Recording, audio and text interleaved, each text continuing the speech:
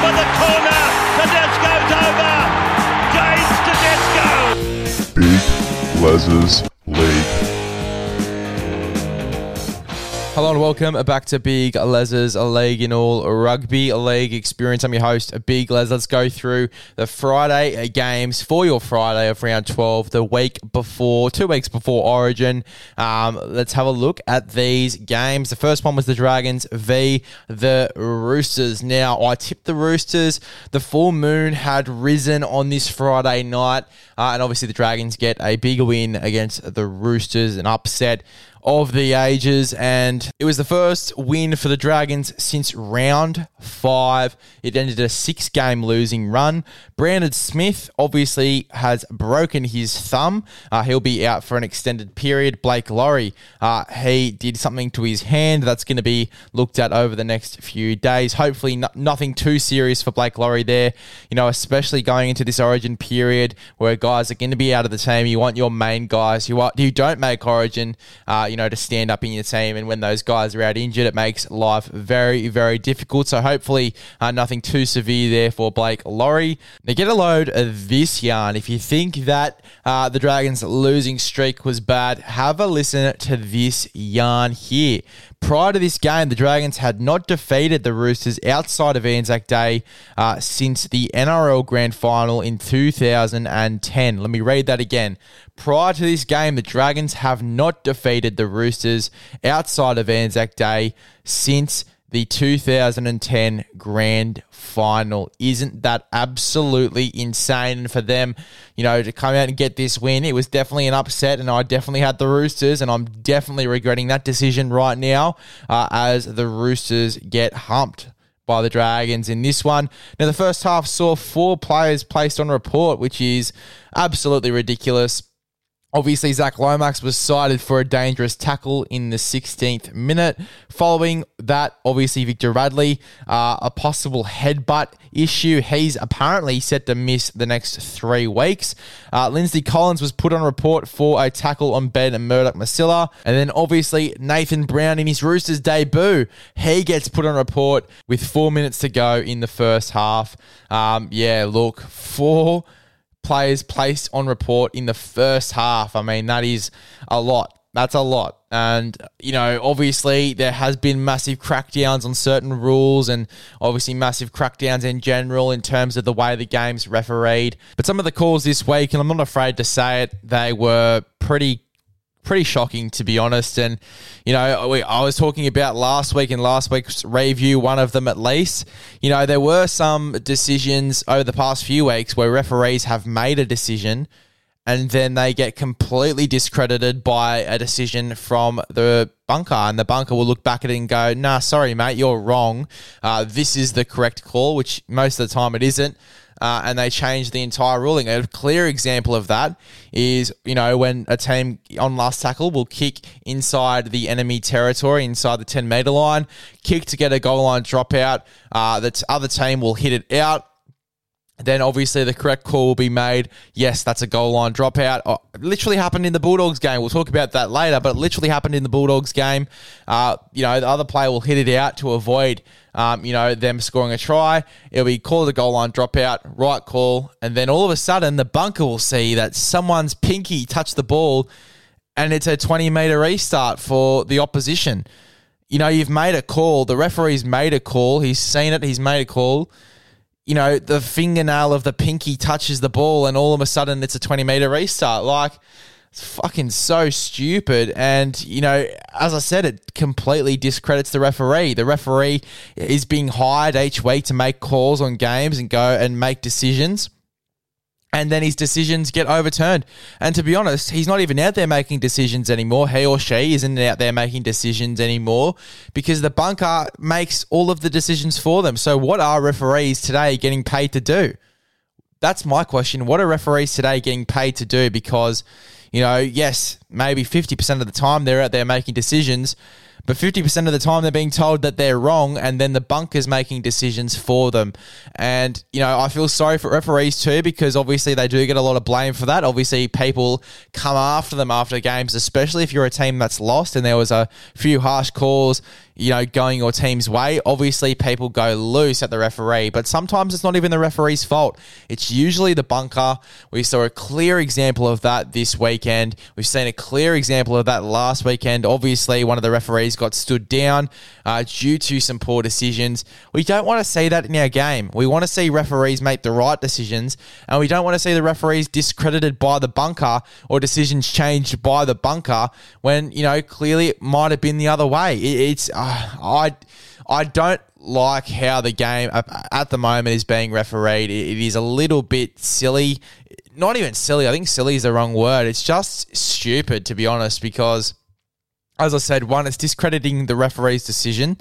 And two, most of the time, the decision that the bunker makes is incorrect. And it makes massive changes in games. Massive changes in games. It swings games 100%. So, yeah, look, I've had a bunch of yarns about the way the game is refereed over the past few weeks, but this weekend was one of those weekends where you could see some clear examples as to what I've been talking about over the past few weeks. And, it is a little bit disappointing, but you can't always focus on the negatives. There are so many positives, and one of those being the Dragons getting their first win outside of Anzac Day against the Roosters since the 2010 Grand Final. That's insane. Lomax in his return into this side, obviously had a really good game with the boot, kicked most of his goals, and he also ran for 93 metres with 16 tackles. Not a bad effort there from Zach Lomax. Look, as I've said, I've seen a lot better from Zach Lomax. I know the pinnacle of Zach Lomax, or maybe I don't, but I've seen him perform to a higher standard. I'd love to see him get to that. Love to see him get back to that origin standard we know he can perform at as well. But he had a pretty decent game in this one, heavily involved. I'd love to see it there from Zach Lomax.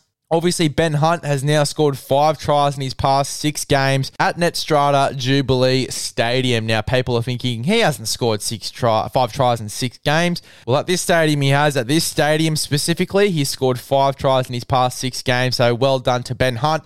He was fantastic, and he was a massive reason as to why this side was lifted. And you know why as well? Because he was playing his actual freaking position in this team, which is halfback. He was playing halfback, played to a high standard.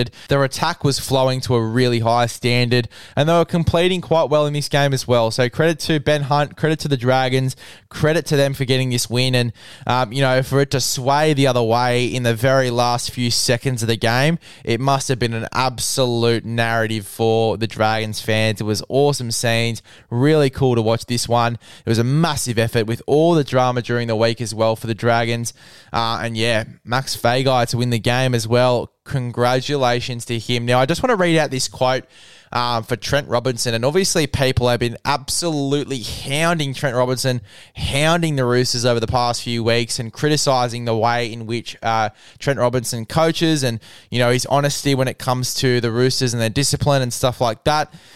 I want to read this quote from Trent Robinson after this game.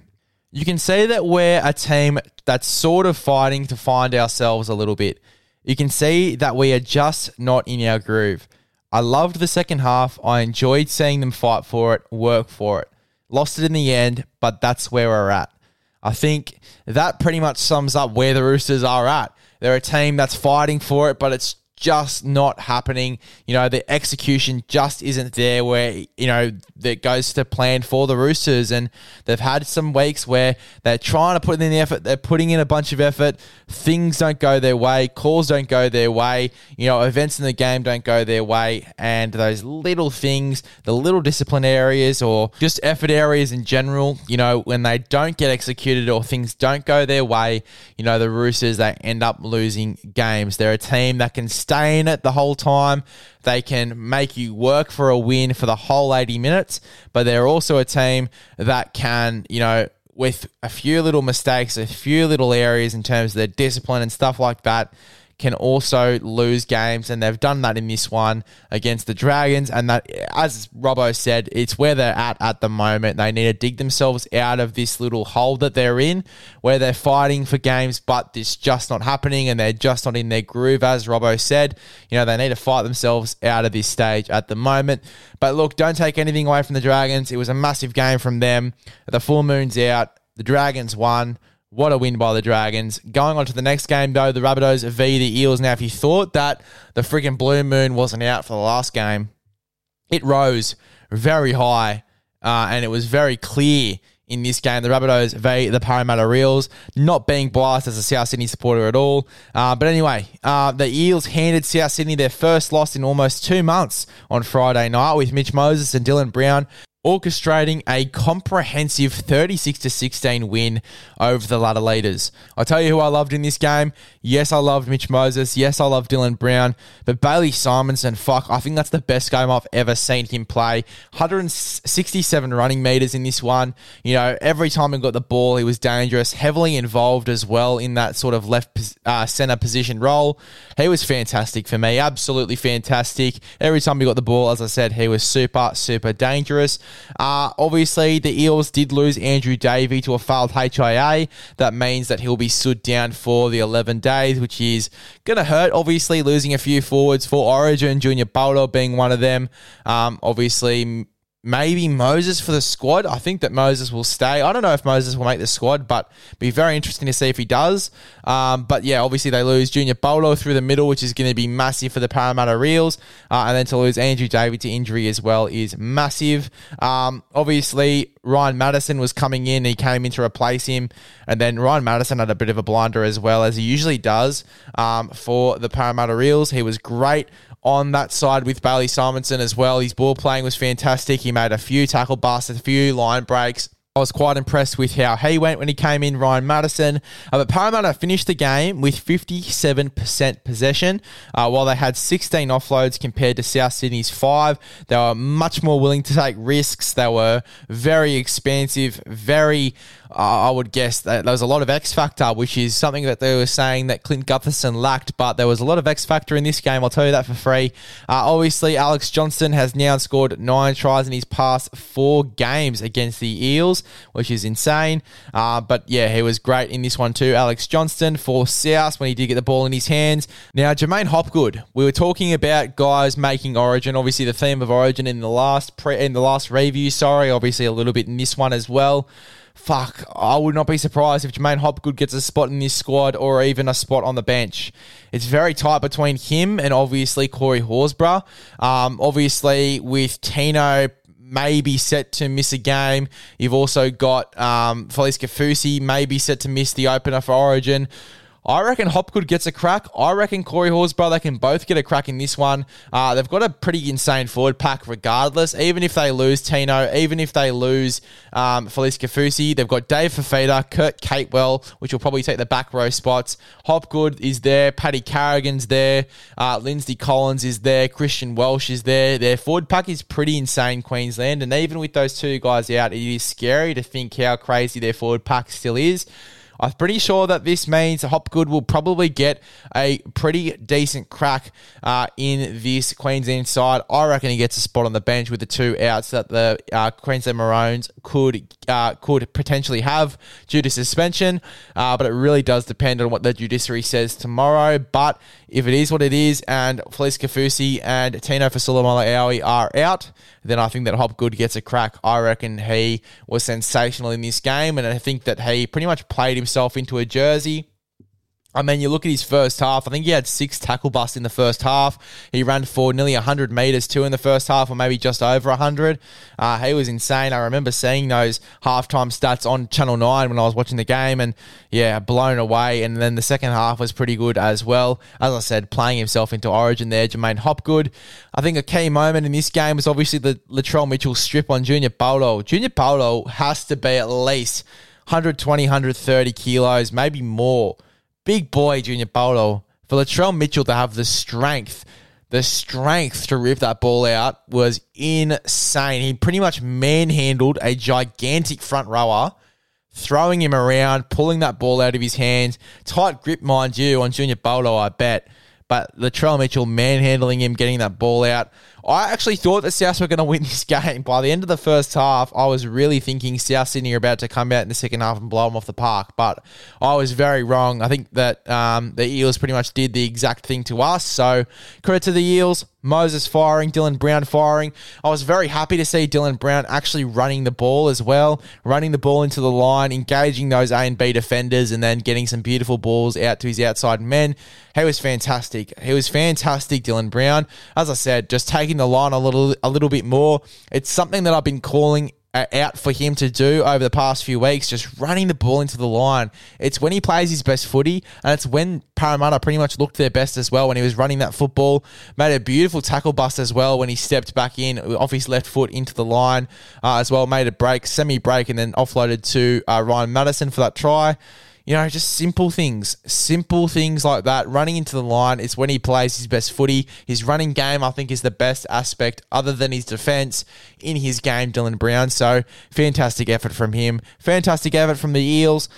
Going into next week could be a little bit light on trips, but hopefully they have a massive game like they did in this one, and South Sydney a little bit to look back on. But yeah, look, I mean, I was very shocked that South Sydney lost this game. Very, very shocked. And I think it actually does go back to their discipline a little bit. They sort of let go towards the last 20 minutes of this game. So something they'll need to look at. But, you know, all in all, it was a really, really solid game to finish your Friday. One.